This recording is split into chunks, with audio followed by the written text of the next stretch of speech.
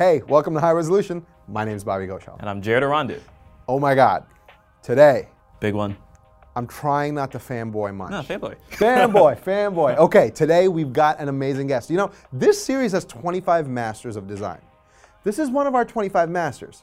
But what you guys don't know is about 7 of the Masters that we've spoken to were trained by this guy. Mm-hmm. Is that right? Yep. Did I get that number right? That's right. Oh my goodness, who we're speaking to? That's Tom Kelly. He's a partner here at IDEO.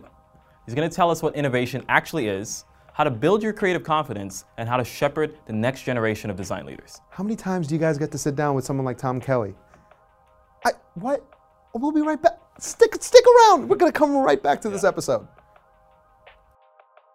For decades, design has impacted how we live. Now it's beginning to shape how we work. Here at IBM, design thinking has given us a new framework for teaming, for co-creating with our clients and users. It's helping us make decisions faster, and it's keeping humans at the center of everything we do.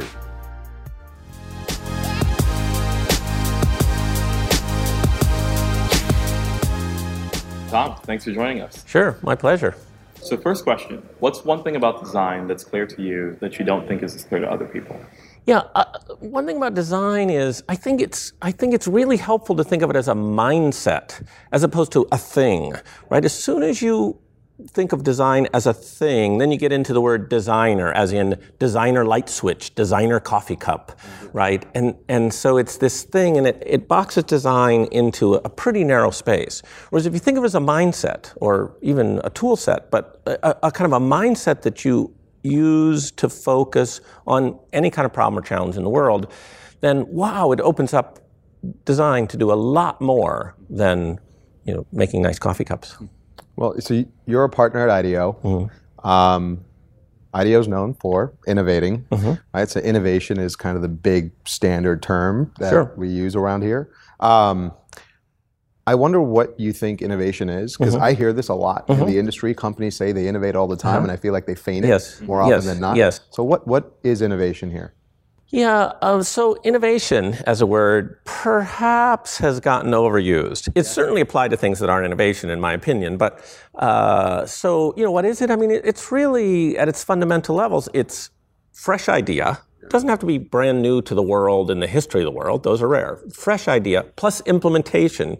Talking about it doesn't work. You got to actually do something that adds value, right? And if you got those 3 things, the freshness, the implementation, and the value, then that's pretty much an innovation. In 2007, I know the book was released in 2005, I believe, the 10 Faces of Innovation, the book that you wrote, which, by the way, if you guys haven't read, please do. I read this in 2007, okay? This is the first time, after I read your book, it was the first time I truly started to understand the word innovation beyond the dictionary term and how you can actually bring it into the workplace. Now, for people that don't know the 10 Faces of Innovation, I want to quickly go through the 10, and then I have a question for you. Okay. So here are the 10 Faces of Innovation. You've got the learning faces. You've got the anthropologist, the experimenter, the cross-pollinator. You've got the organizing faces. You've got the hurdler, the collaborator, and the director. Then you've got the building faces. The building faces are the experience architect, the set designer, the caregiver, and the storyteller. And I'm curious which face you think you are. So this thing about faces, there's not a one-to-one comparison or whatever, and we can talk about that in a moment if you like. But as far as which is my favorite face, I would say definitely it's the anthropologist. Okay. And the reason I say that is I kind of have the faith of a convert on this one. The anthropology came to IDEO, and by anthropology I mean design research, I mean human factors research, right? But it came to us kind of all at once in 1991.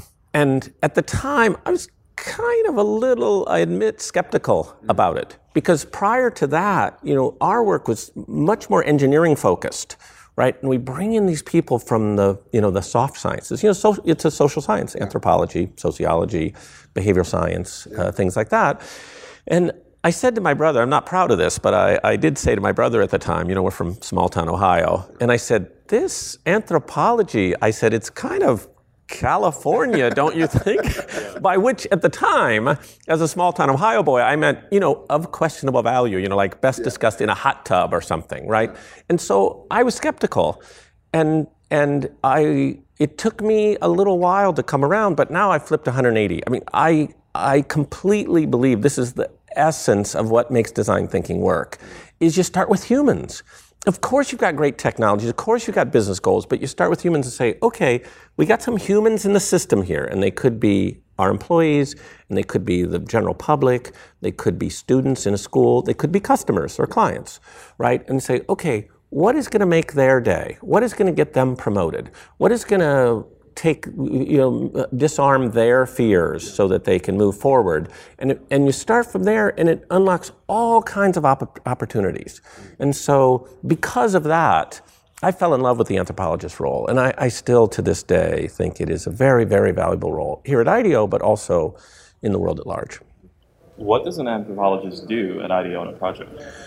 Well, first of all, we have a few people who actually have a degree in anthropology, but it's not required. And in fact, pretty much to work on a project at IDEO, you need this skill set. You need the ability to carefully observe, to listen well to people, to get insights from personal observation, right? But what do they do?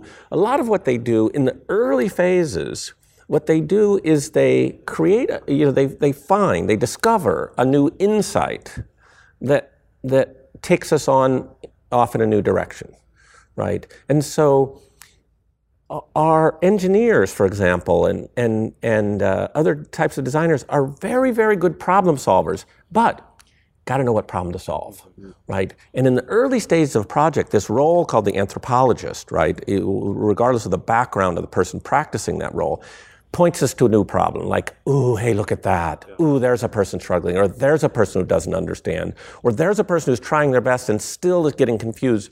Let's solve that problem, right? And so it takes us in this new direction.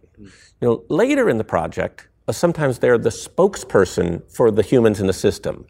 You observe these humans, Rebecca, Maria, John, and then you say, ooh, I'm not sure Maria would like this. Do you see how this would confuse Maria, or this would make her worry, right? And so you keep the voice of those humans, active through the whole project. So the role definitely sounds very interesting, and I could obviously see the value of doing that research up front so that you know what problem you're trying to solve. Right. But I'm now curious, after the anthropologist has gone off, done all this research, and discovered a new direction, right? How are they presenting their findings to the rest of the team? Well, this is a really important question. It is absolutely best if you don't have to present it. What we discovered early on is if we go off, even if we take pictures and video clips and things like that, you go back to the experts, right? The people who've been immersed in the industry for decades, and they distrust your data. Oh, no, you didn't see that. Well, here's a picture. Oh, yeah, but, right? And you get into this whole he said, she said kind of thing. And so it is much, much better if you take them along, right? I mean, of course, you can't take all of them, but we take people along. When A.G. Lafley was CEO of Procter & Gamble, mega billion-dollar company, A.G. went with us. We took A.G. out. He came to California. We took him out as an individual. We watched a single customer, a 6-year-old boy brush his teeth, right? Because then they see it's like, yeah, we did see that, right? And so you sidestep that whole issue. Of course, you can't take everyone along, and there's where the power of storytelling comes in. And here's where if you do video clips, but when you do that, what we found in a consultancy role is we've still always got somebody from the client team who says, yep, I was there, saw it with my own eyes, this is what's happening. But in lieu of that, though, because there are companies where, when Tom says, hey, Procter & Gamble folks, come with us into the field, there's a lot of gravity to that, right? Right. Because you've got the namesake with IDEO. Right. But there are companies that can't do that per se, and so they need to resort to not pulling people along, but maybe videotaping it or something, right? Right. And so what we found throughout our work is there's data and then there's humans, right? And so you need to present data. But if you personify it, right? And so we'll take pictures of the person we observe, sometimes call them the user, right? And then often we'll blow them up life size. What we found is sometimes in projects, we will take a full-size photo of them and we'll cut it out on a piece of foam core, and they will be literally with us in the room through the project, awesome. As a foam core cutout. And then you start to say, what's Carl going to say? Carl's not going to like that idea. Carl's not going to know where to begin, or whatever. And so it keeps people honest in the process, right? And when we stumbled onto this idea, a few decades ago about human-centered design, a great thing about it is everyone can agree on humans, right? You've got somebody who's, got a technical background. You got somebody who's, more of a business person. Got all these things, and they all have their points of view. But we do share one thing in common, which is humans, right? And so you can kind of rally people around the kind of human side of the innovation process, more so than almost any individual discipline. For teams that are very small, maybe perhaps even only one designer on the team, right? Yes. Does not have an anthropologist degree.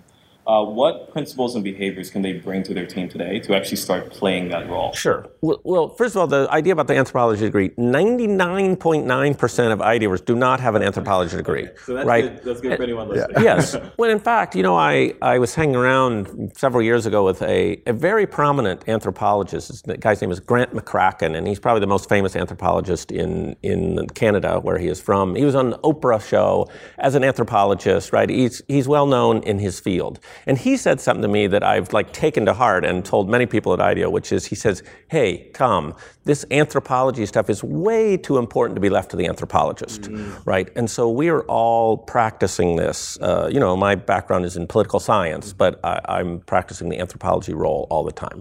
And so there's no issue about, can you afford an anthropologist? Everybody can do this. And I've written 3 books that I hope would help people have at least some of the tools to do it. And so, absent the anthropology degree, you practice this role in a bunch of ways. One is you figure out who to observe, but really important is you go out into the world without an agenda. You don't say, oh, I bet we're going to see a bunch of people doing this. Because if you say that before you go, yeah, you'll see that. You'll keep watching until you see that, right? But if instead of that you say, okay, here's a group of customers that's important to us, millennials, right? Every financial services company in the world, apparently, because I've been spending a lot of time overseas, is curious, almost confused about how to speak to millennials, right? And so you can't go out in the world saying, okay, let's watch the millennials, you'll watch, they'll do this. But you say, okay, here's some humans we care about, let's see how they behave, right? And so if you can do that, and if you pay close attention, and then if you kind of synthesize what you see pretty well, then you start to get to those insights. You've talked about anthropologists having the art of beginner's mind. Right. Where they look at something and they could see the same thing 1,000 times for the first time. Right.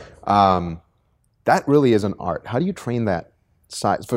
There are probably startups right now that want to try just going out in the field and observing people. And I find there are 2 problems. The first is, you've got an inherent personal bias, so you walk in with some assumptions before you watch anything. Yes. But then the second problem, which I might argue is a harder problem to solve, which is how do you know what to look for and what to listen for, and how do you know that you've actually found something worth paying attention to? Sure.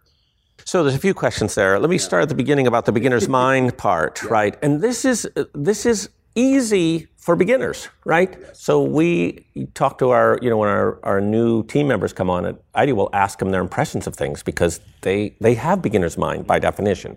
This is hard for the experts, right? And so when we're dealing with senior people, we'll even just take this on directly and say, look, you're the expert, right? You know more about your company, you know more about your industry than we're ever going to learn. And for purposes of today, you want to be a good anthropologist today, we need you to set aside some of what you know. And there's actually an expression that we use sometimes for this. It's not coined by IDEO. We borrowed it from a professor at Stanford, who in turn borrowed it from a stand-up comedian from a long time ago. But it's still quite a useful mental phenomenon, and it's the opposite of déjà vu, right? Déjà vu is when you've been there, the feeling you've been there before. We want the opposite of that. And so we call it Vujade. And Vujade is when you're in a place you've been a million times before, like the lobby of your own building or the front page of your own website or things like that, and you start to see it with fresh eyes. You see it the way a child would see it or a first-time customer would see it, and you look for that and you think, oh my God, look at that. Why do we ask him that question again? Or why do we make this so difficult, right? And if you can practice that a little bit, then you start to see the things. And what we've learned from experience is first practice it on other people's businesses, right? Because you got a lot of baggage about your own business. You have the curse of knowledge about your own business. So you kind of exercise that muscles looking at other people's business. And then you say, okay, now let's do it on ours. Like, aha, look at that, right? And yes, it sometimes reveals opportunities really hidden in plain sight. So in your second book, well, technically your third book, the one you wrote with your brother. Oh yeah, that would definitely be the third one. Yeah, that's right.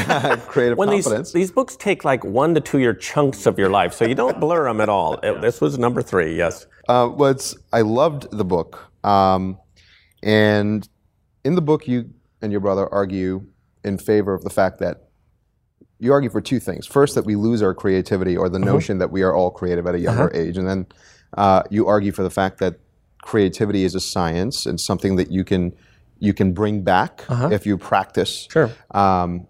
What are some ways that you found are good ways to bring creativity back to people on the business side? Not people that are considered creative, but people that are on the business. Sure. Yeah, it's there in everybody. And my evidentiary proof of that would be kindergarten, right? Like everybody's creative. Like me, I'm creative, right? And so in business people, you're not actually kind of bestowing creativity on you, you're just kind of unburying it, right? And so there's lots of things you can do.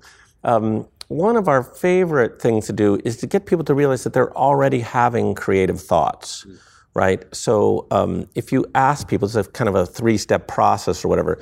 First, ask people, when during a day might you be most prone to having a creative thought? And if they're not sure of that, then what we do is we ask them to be mindful for like a 3 or 4 day period of like, when did you have creative thoughts? And they fall into patterns. In the shower, I think number 1 answer to that. And I know why. No email in the shower. No, that's it. No Angry Birds, no distraction basically. And so your mind gets to wander, right? In the shower, during my commute, when I go for a walk, whatever. So we ask them to first discover that time. And then the second step is be super protective of that time, right? If it's during my commute and say I don't, say I have a car commute, then don't listen to the radio. Certainly don't listen to audiobooks during that commute because that time is super precious, right? So protect it, right? And the third element is capture ideas during that time, right? And so there's the issue in the shower, of course, right? You're in the shower, how am I going to capture it? Well, my brother David, by the way, for me, it's not in the shower, it's first 5 minutes of the day. But if yours is in the shower, do what my brother does. He's got a whiteboard marker in there. Idea comes to him in the shower, he's got a glass wall in the shower, he writes it down. It's erasable. What the heck, right? And so the great thing about that is it makes people mindful of the fact that, you know what, I do have creative ideas. It's just that the short-term memory in my brain is always dusting and cleaning, and so I'm getting rid of those creative ideas. And so at the end of the day, they say, what was your most creative idea today? It's like, no, didn't have any. Well, you did. You forgot about them. And so if you get in this capture mode all the time, and then, you don't look at them all the time, but we would suggest once a week or once every 2 weeks, then sit down with whatever capture mechanism you've used and look at all of your ideas. And some of them will be terrible. Some of them you won't be able to read your handwriting, by the way, if you write them by hand the way I do, right? But then you realize, wow, I did have a few good ideas, and I'm going to do this one, right? And so it kind of disarms a little of that, like, oh no, I don't come up with creative ideas. Everybody does. It's like everybody dreams, but our brains want to forget our dream. Like 5 minutes after you wake up in the morning, most people have forgotten their dreams. It was there, you had these wildly creative dreams, right? If you care about your dreams, you keep a dream journal. People do that, but I care about my creative ideas, and so I keep the creativity log. I'm curious what you what happens like between childhood, like in kindergarten, when everyone wants to draw, everyone has ideas, and adulthood? Like what is going on? There's a bunch of things going on. I think the single biggest thing is you start caring too much what other people think, right? It tends to happen around the 4th grade in kids in the American school system, because everybody's a joyful artist in kindergarten. And then suddenly you realize some people are better than you. Like, who cares? Some people are better, because they draw more. They spend more time on it, right? But you start caring more. And then there are some physiological things. Around that same age, this part of your brain, the prefrontal cortex, starts to mature. It actually grows in size. And it's kind of the executive center of the brain, like, I'm in charge here. And the nice thing for teachers in public schools is it controls behavior a little more, right? Kids start to act a little bit more, quote, like adults. But the bad part is it can tend to suppress creativity. This is why my creative time is first thing in the morning, right? Think about it. At night, your creative brain just runs free. You fly through the neighborhood, you show up at meetings without your clothes on, like crazy stuff happens in your dream. And then for me, and other people may have different experience, for me, I feel like that part of my brain, that executive center, takes a little while to click in the morning. It's kind of like a teenager, slow to wake up, right?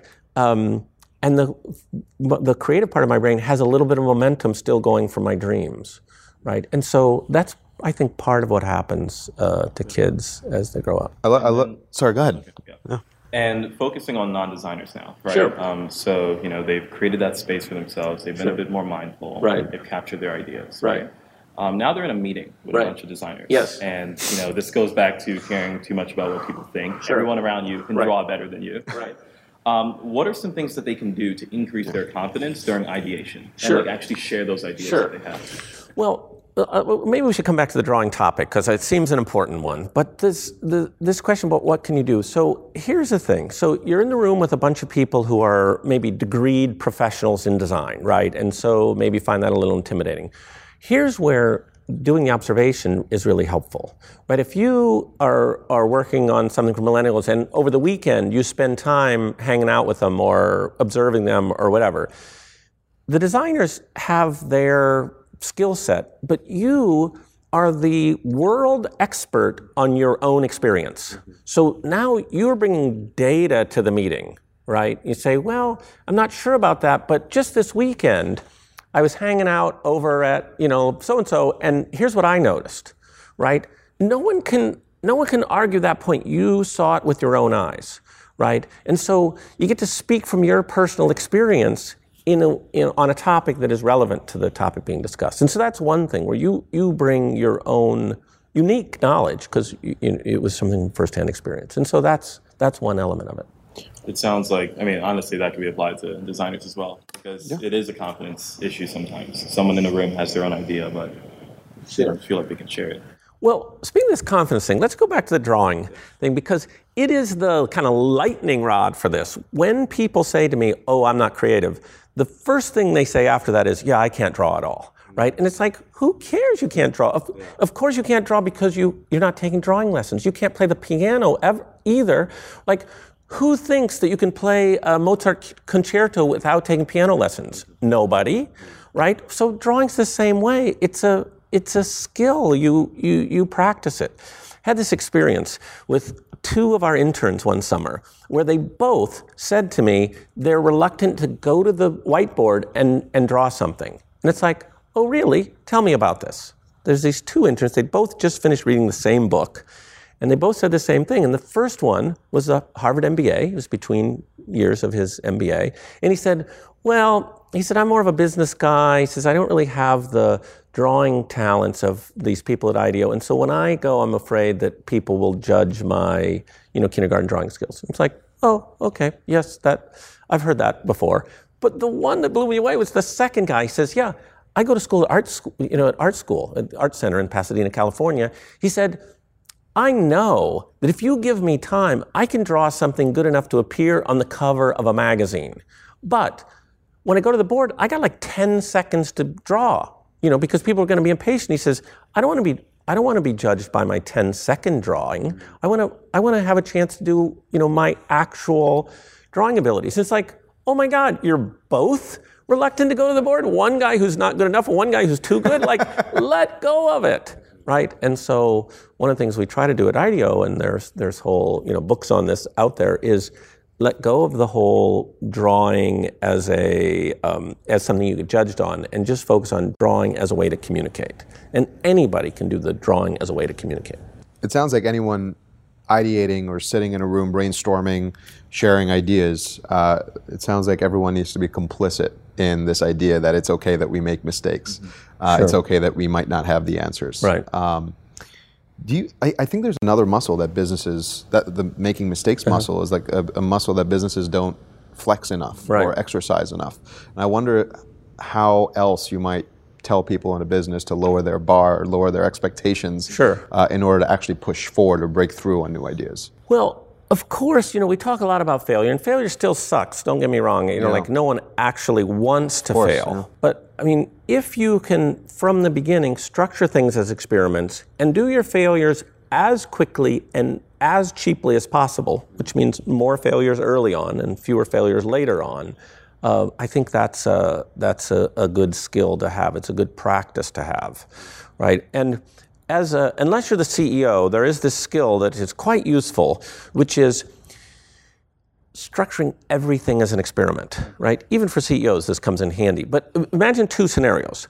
One, where I run into my boss's office and say, boss, I got the greatest idea ever, right? And from a storytelling standpoint, by the way, never say, oh, this is the funniest story you ever heard. Because right away people say, well, I'll be the judge of that, right? So scenario one, you go in and say, I got the best idea ever, right?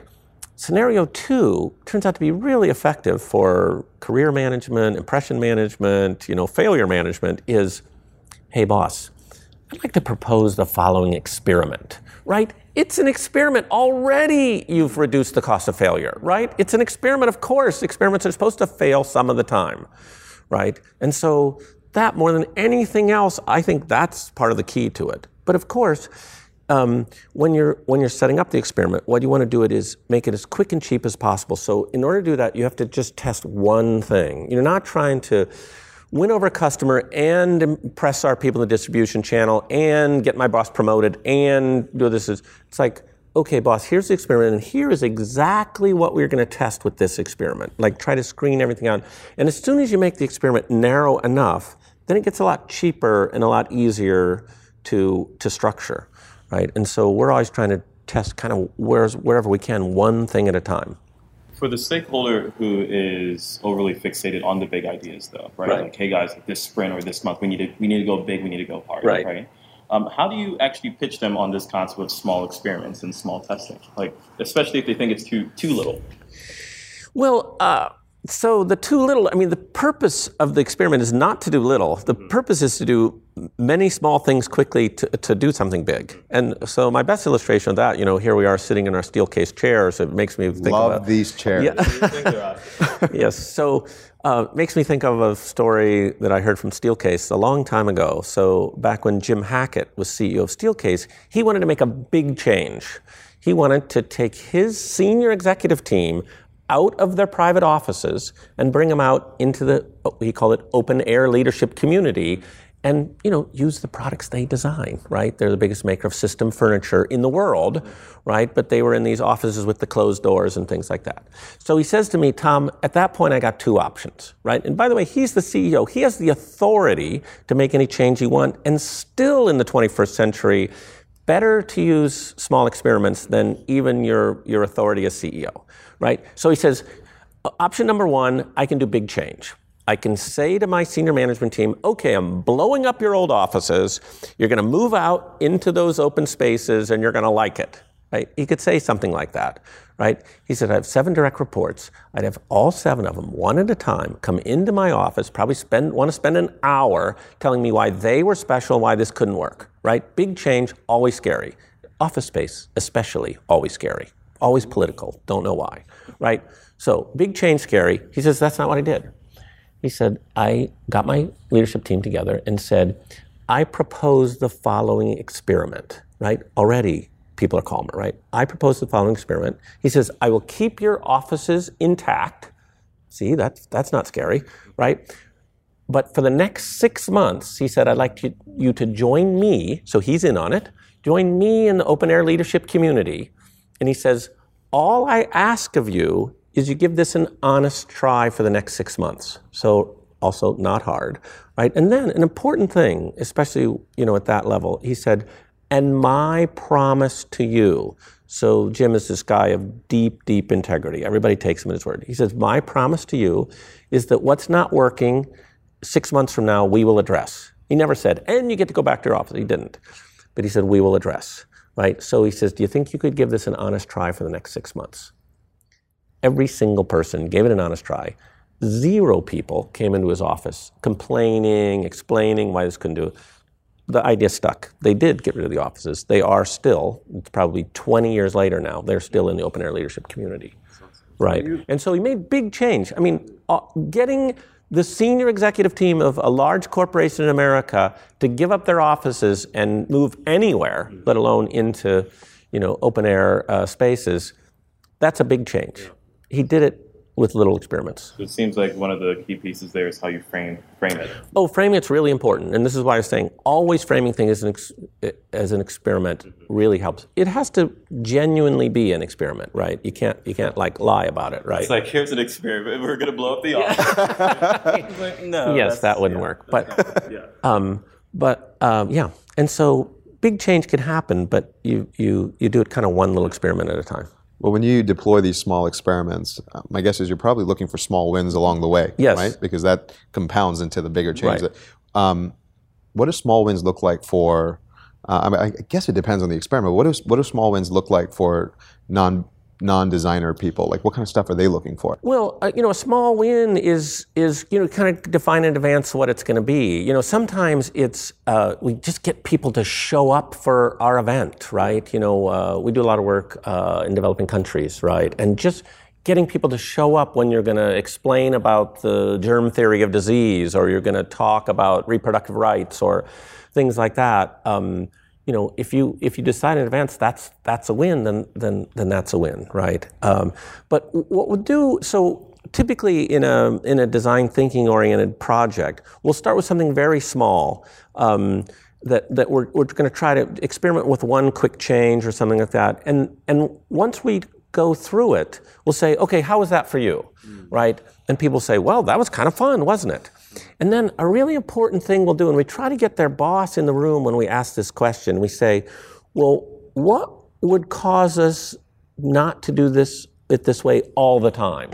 And then they start talking about rule. Well, there's a rule that you can't do that without a supervisor. There's a rule. And sometimes the bosses will say, oh, we don't really have that rule, right? And so you're kind of unlocking the innovation capacity of the organization. But it's nice to have people show up to your event, to have a small change that people like and things like that. I'm curious, should every decision maker and stakeholder in a project be part of the design process? And depending on your answer, well, sure. Actually, let's get that answer first. Sure. I don't think a design decision is different than any other decision that gets made, right? I'm not trying to hold design up on a pedestal saying it is better than all things. I would say, design thinking is an alternative to or a supplement to analytical thinking, which, the MBA schools have been so good at teaching for the last 100 years. And so, yes, you want any project team to be collaborative, and you want to involve the right decision makers, because in large companies you need to line up a series of decision makers, but not design more so than other things. And so as soon as you tell me all decision makers, then I'm thinking, ooh, it's going to grind to a halt. Right. So you don't have to win over every single person in the company. And around what number? I know that this is going to vary from company to company and project to project, but around what number do we start getting into the territory of like diminishing returns? Number of people on a team? Yeah. Well, the size of the team, of course, depends on the complexity of the project, right? I just watched the Hidden Figures movie last night, and NASA, if you're sending, humans into space, big team, right? At IDEO, our typical project team is 3 to 6 people, right? You can make change with a pretty small group, but of course, it depends on the complexity of the task at hand. For decades, design has impacted how we live. Now it's beginning to shape how we work. Here at IBM, design thinking has given us a new framework for teaming, for co-creating with our clients and users. It's helping us make decisions faster, and it's keeping humans at the center of everything we do. Of course, we're inspired by our design program, which is over 60 years old. But today, IBM employs more than 1,300 professional designers, and we've certified more than 60,000 IBMers in the practices of IBM design thinking. The result?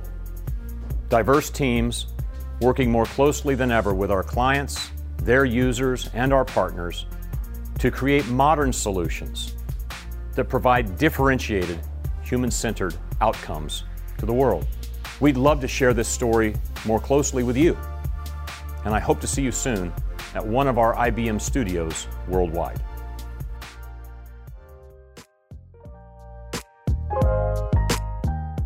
We'd also like to thank our friends at Envision for their support. Envision is the world's leading product design platform, powering the future of digital design through their understanding of the importance of collaboration. They're used by some of the most innovative companies in the world, like Facebook, Capital One, Netflix, and Airbnb. I work with remote teams all the time, and I found that keeping a healthy dialogue is really important. Without it, building strong work relationships gets a lot harder, and that leads to poor collaboration. I've also found that prototypes are a great way for me to show my full vision for a design, and this helps cut down a lot of back and forth.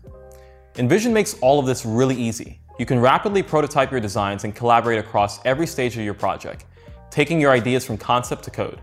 It simplifies virtually every aspect of the design workflow and makes collaboration a core part of the process for everyone, from project managers to designers, developers, and writers. Teams that build digital products are at a serious advantage when they use Envision's suite of prototyping and collaboration tools. It's the best way to get everyone on board. Visit envisionapp.com/high-resolution for 3 months free.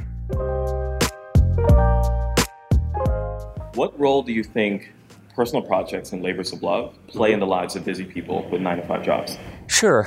In the Creative Confidence book, we talk about a job, a career, and a calling, right? A job is something you do for money. Career is where you're kind of climbing a ladder, because that's an achievement level been put out in front of you. But a calling is when you just truly love your work, right? And you would do it for free, except, it's nice that people pay you and things like that. And you think about it when you're not at work, and it's just, it's really challenging and interesting to you, right? But not everybody is lucky enough to have found their calling at work. And so I think it's important for people to have passion in their lives somewhere, right? And what we found at IDEO is sometimes when people have passion in some other part of their life, it spills over. We have people who, make videos, on the weekend. There's a guy in our Tokyo office who's a filmmaker who someday wants to go off and do that full time. But in the meantime, wow, we love that he's spending his spare time developing a skill that we do actually get to use at IDEO, even if he's not, we didn't hire him as a videographer or a cinematographer, but when we need that capability on the project, he's great at it. But even if it's not work-related, I think people need something that really engages them. And so that kind of passion, whether it's, collecting cars or watching movies or, playing bridge or whatever it is that people do in their spare time, I think that's, that it makes them have richer lives. I want to dive deeper into the job, career, calling. Sure. That's it's beautifully laid out. Yes. What are some of the questions people can ask themselves to identify which one they're in right now? Gee, I think a lot of people know which one they're in. I have 2 relatives, probably best not to identify them directly. Both jobs. In fact, they've both recently quit their jobs. So on this basis where they hate it, they drag themselves to work, they work for the weekends.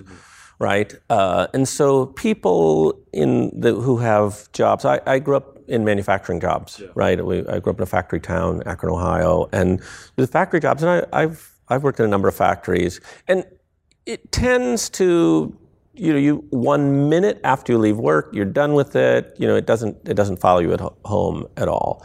And so those are pretty easy to tell. I guess where it blurs a tiny bit is between the career and the calling.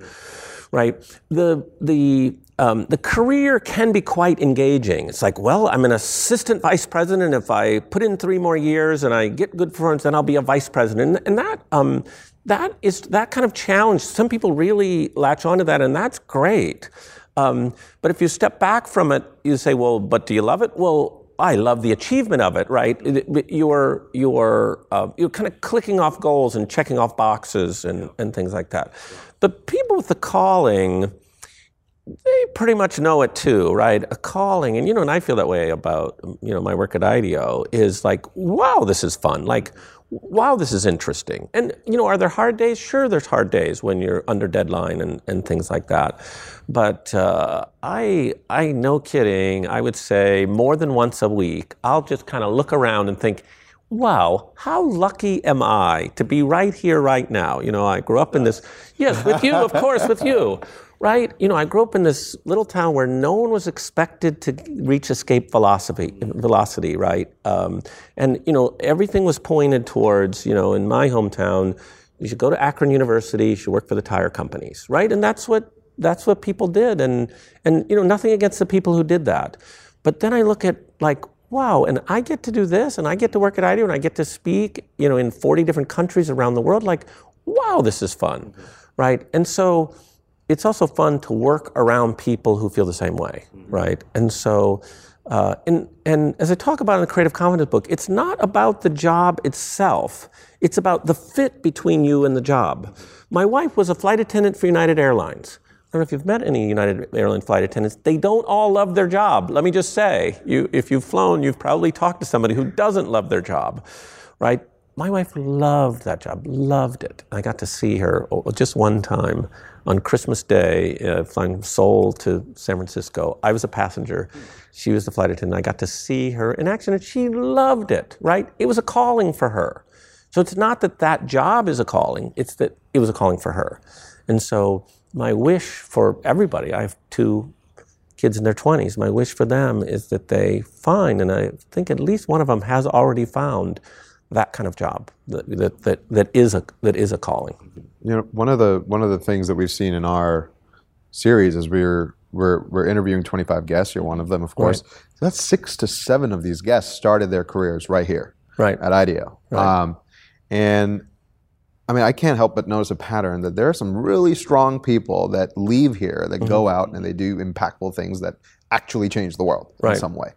What are the principles that IDEO emphasizes with these designers that you guys have? It's like a farm of amazing people. Well, I mean, one of the founding principles of IDEO, my brother started the firm in 1978, was want a place where you can work with your friends, right? In fact, he said with your best friends. And so I think that is a part of it, because even if you have a great job or a career or a calling, if you work with people that you don't trust or you don't think value, that's a problem, right? Yeah. And so if you work in this great nurturing environment where people want you to succeed, in fact, one of our now key principles of IDEO is called make others successful, right? In that environment where everybody's kind of rooting for you, everybody's wanting you to succeed, as of course they're trying to succeed themselves, I think that really helps. And so we go through this process where kind of throughout the year, but especially at this time of year, we have a conversation we call looking forward. It's like, what do you want to do this year? How are you going to build your skill set? How are you going to grow as a person? And if you kind of focus on growth all the time, it does help you kind of dream a little bigger, right? And we're always thinking about like how are you going to have maximum impact on the world. So when your brother David Kelley pitched the D School to Stanford, right? He mentioned that universities were kind of set up for deep thinking in a particular subject area, but that design thinking and the best ideas come from broad thinking, right? So there are 2 questions here. The first one is, how do you define the difference between deep thinking and broad? Like, what does that actually look like within a business? And the second one is, what do you think Stanford saw in design that led to them investing so heavily into it? Sure. So 2 questions, but deep versus broad. So deep, just to describe the way David said it in an academic setting, because I think it applies almost directly to the business world. What David said in academia is, places like Stanford or Berkeley or any of the great universities of the world, deep is, Nobel laureate quality researchers, PhDs and scientists and, people with great minds in any field going deeper and deeper into fields of knowledge. And he said, look, we should not stop doing that. That is very, very important to the future of the world, right? But what he said at Stanford, and I think it applies in the business world as well, is there are problems in the world today that are not going to be solved by going deeper. They're going to be solved by going broader, getting that business person in the room with a lawyer, in the room with the designer, and maybe an anthropologist, and somebody from the social sciences, right? Because these complex, messy problems are so multifaceted that no single discipline can solve them, right? And so it's the same in the business world, right? Of course, you want to have, if you're a tech-based company, you want to have the best engineers and computer scientists you can find. And if you're going to win in the marketplace, you also have to have great storytellers. You also have to have people with a human focus that can adapt those technologies to apply, right? And so I think it's that balance. And at Stanford, he was not saying instead of, he was saying in addition to the deep work that happens. What were the conversations with Stanford that actually led to them investing so much? Because I can imagine that translate to some degree what people can say within their own businesses. Sure. I actually don't know what was in the mind of the president of Stanford and the dean of the engineering school that have it, but I imagine it as an experiment. It was not an expensive experiment for Stanford. When they expressed their tremendous support for the D School idea, they also said to David, and you have to raise your own money. Nice. And so David did. He found this founder of SAP named Hasso Plattner, and it technically, everyone calls it the D School, including Hasso, by the way, but it's technically called the Hasso Plattner Institute of Design at Stanford, right? And so with David leading it and collecting other leaders for the D School around, it's not like he, does it single-handedly then or now, providing leadership and providing the funding, it was easy for Stanford to say yes in the short term, right? In the long term, it has worked out to be a tremendous success for Stanford, and they're studied by universities all over the world, and they entertain visitors like every day, I think, at the D School, right? But yes, I can imagine them thinking of like, hey, this is a low-cost experiment for us, let's try it. What do you think is the biggest idea that IDEO has shed light on for how people or businesses create and design? Well, I think the biggest idea is actually design thinking, right? I believe we, coined the term, put this in the world. No, the world doesn't necessarily believe it. We're not trying to hold it tight. It's not important to us that the world give us credit for that. Or, we never tried to service market or anything like that. Right. And people do try to do that all the time, right? And so it doesn't matter. It's like when you do something good in the world, like say if you do something for your kids, it's not important that your kids be grateful for that because it's not the nature of your relationship with your kids. But it's like, it's really nice to know, yourself that you've done it. And so I feel that way about design thinking. I mean, it has spread across the world. And people are using it in all kinds of settings, right? In academic settings and, social innovation and things like that. And so to put that out there, it's really been just fun to watch. It is a bit of a double-edged sword, though, because I feel like a lot of the companies that we've spoken to have definitely adopted the concepts of design thinking. Some of them even call it design thinking. Sure, of course. Right, it's a strong brand. Yes. But it feels like, to a degree, even though it's not fully been realized across all businesses today, that it is getting commoditized. And I actually wonder if you agree with that. But more importantly, I wonder, what is the next thing that IDEO is working on that will help change the way we build and create? Sure. So getting commoditized, I wouldn't say that necessarily. I mean, I think it's got a very good long run still ahead of it. But it is true that some people are practicing it better than others. I mean, it's like any idea you put out in the world. Some people are going to say they're doing it, and they're really doing it, and they're doing it really well. And then other people are going to say they're doing it, and they're either not doing it at all or they're doing it poorly. That's the nature. You can't. There's no getting around that. If you want to have that kind of perfect world where things do, like you're destined to be disappointed, right? But where's IDEO innovating next? Or Well, I mean, we're really, really interested in social innovation. As you may know, we have a nonprofit now called IDEO.org. It's been out there for 5 years. It's been doing really just stuff we are so proud of out there in the world. And so I think there's still a lot of room in that space. Our CEO, Tim Brown, goes to the Davos World Economic Forum every year and has for a decade. And so there are these really big, thorny social problems. I could name any of a dozen, but recidivism in the U.S. prison system. Wow, really, really hard. Far, far beyond design. Sure. In the narrow definition. And this is why I said at the beginning that it's a mindset. It's certainly not an object anymore. I think that there are the most complex problems in the world still will benefit from the application of design thinking. And there's, of course, millions of those still to be addressed. And so I think there's plenty of runway left to do new things. So design thinking is still the big thing. It's still the big idea. Well, it's just like saying, what's the limit of problem solving? Well, problem solving, I'm pretty sure is going to be with us forever, sure. Right? And so, so it's not necessarily all the process. I mean, we're looking at things. We're looking at how do you blend big data with design thinking? How do you blend behavioral science with design thinking? Of course. Things like that. And so the methodology itself will evolve, but the types of problems to be addressed by design thinking and its future descendants are infinite. And so I'm not worried about running out of problems to apply this to. So one question that came up a lot after we announced that we were going to interview you, yes.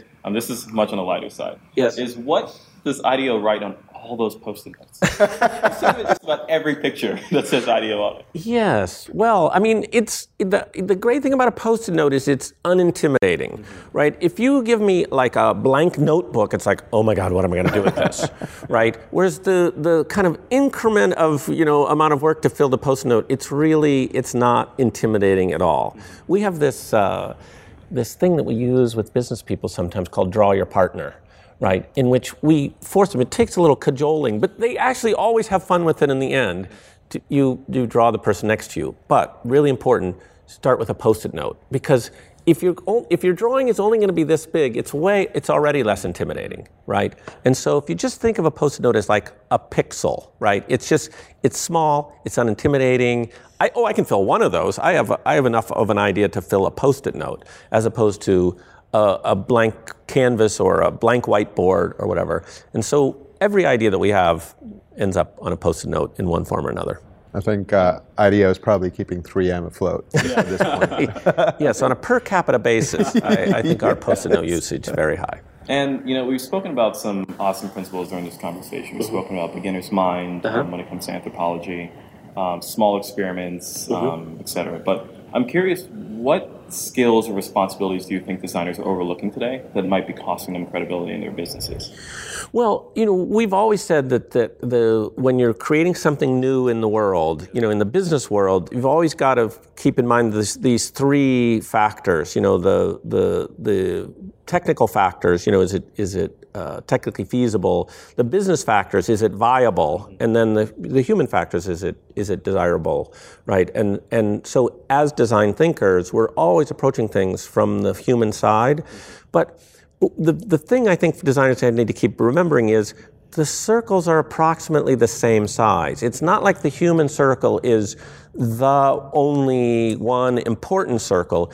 It's in tandem with the others. The reason we emphasize it so much is that the MBA programs of the last 100 years and our client organizations, for the most part, are already so good at the other two. And so the third circle maybe needs a little more emphasis. But to just remember that those other two, that when we come to market or when an idea, regardless of whether it's in the for-profit world, the non-for-profit world, gets launched out in the world, it's got to have all three. Even in the nonprofit world, it's got to have those business factors. It's got to be able to, the idea's got to be able to sustain itself out in the world. So this idea of kind of being on equal footing, not more important than the business people, not more important than technology, that all three have to be kind of held together at one time. I think that's worth remembering for people. Tom, we reached out to our community and we have five final questions for you. We can go through these as quickly as you'd like, sure, right? Okay. But this is what's burning up in their mind right now. Okay. Okay. And which community is this that we're talking to? This is the design community. Okay, this is sure. digital design, product design, Sure. that community. Okay. That was a good question, by the way. Thank you for Yes. asking that. Okay, so the first question is, how should designers explain the role of design to people in their company? Sure. I mean, this is where storytelling comes into play, right?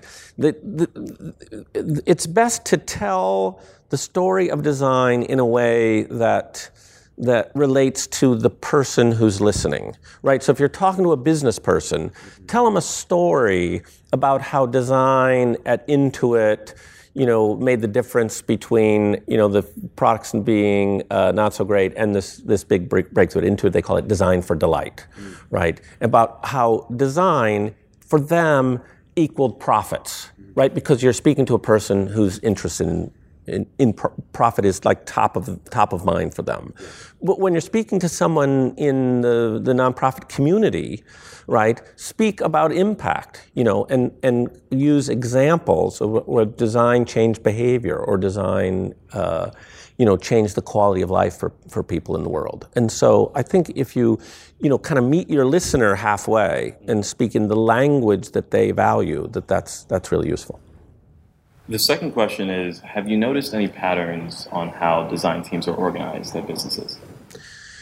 Patterns on how design teams are organized. No, I mean, the pattern that I've noticed the most in my 30 years at IDEO is that designers get invited to the table now, which we didn't. When I started IDEO, it felt like we were stuck at the kids' table, right? In fact, I had a Japanese client many years ago, Sakakibara-san, who said, "Oh, I get it. The stuff you guys do, it's kind of the optional fun part of the business world." It's like, no, not optional fun, right? And so we were at the kids' table a long time ago, and now, the designers are in the boardrooms and conference rooms of, like companies across America and the world.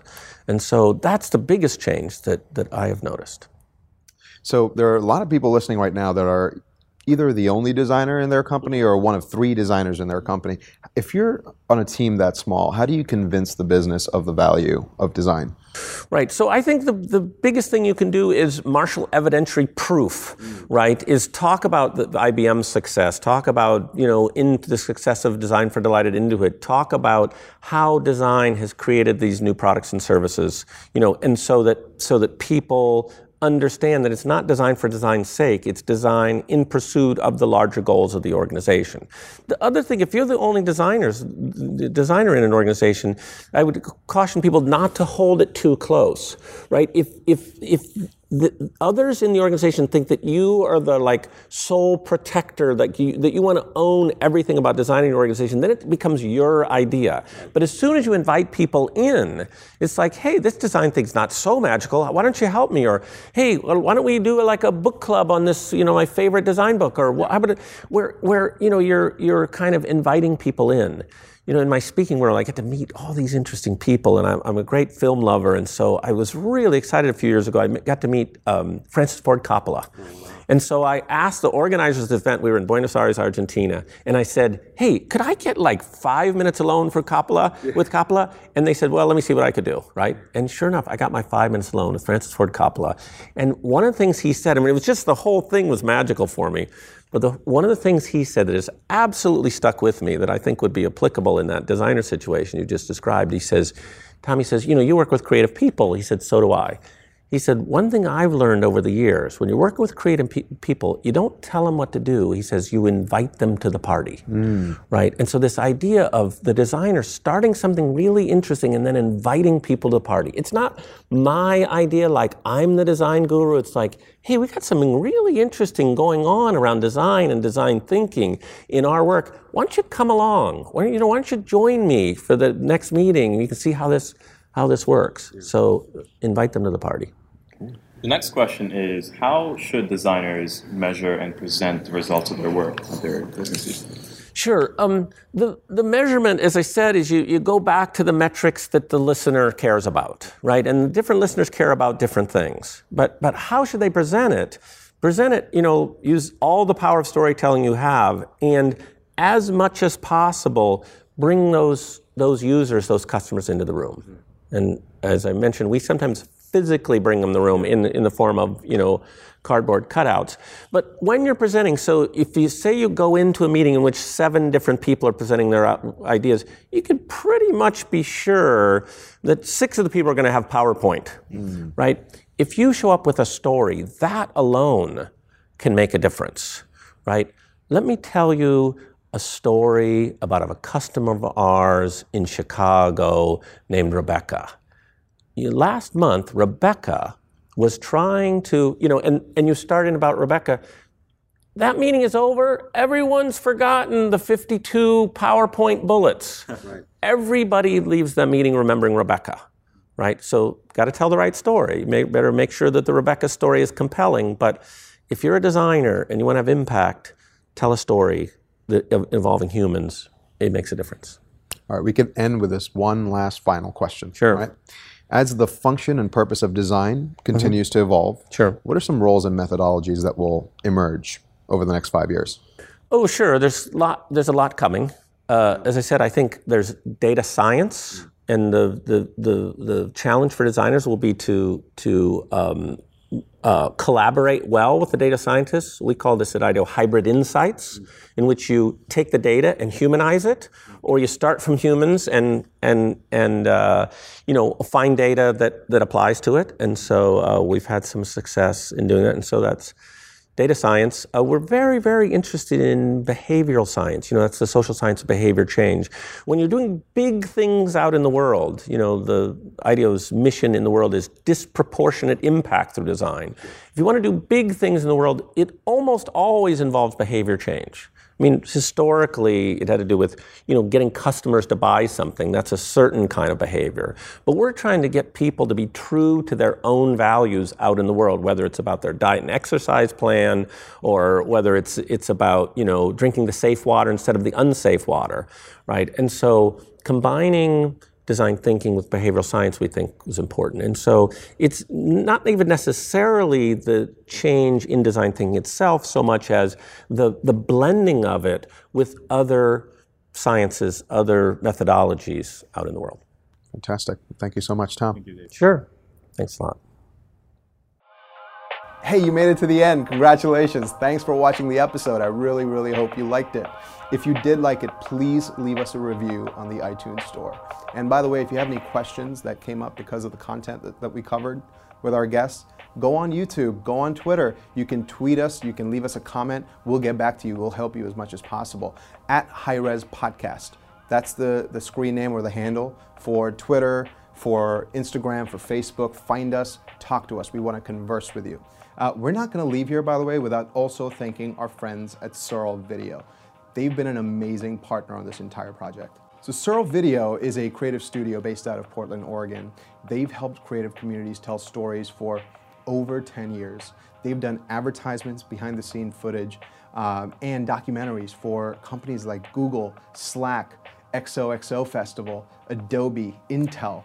They're incredible. They've traveled with us through the entire country documenting these stories with our guests.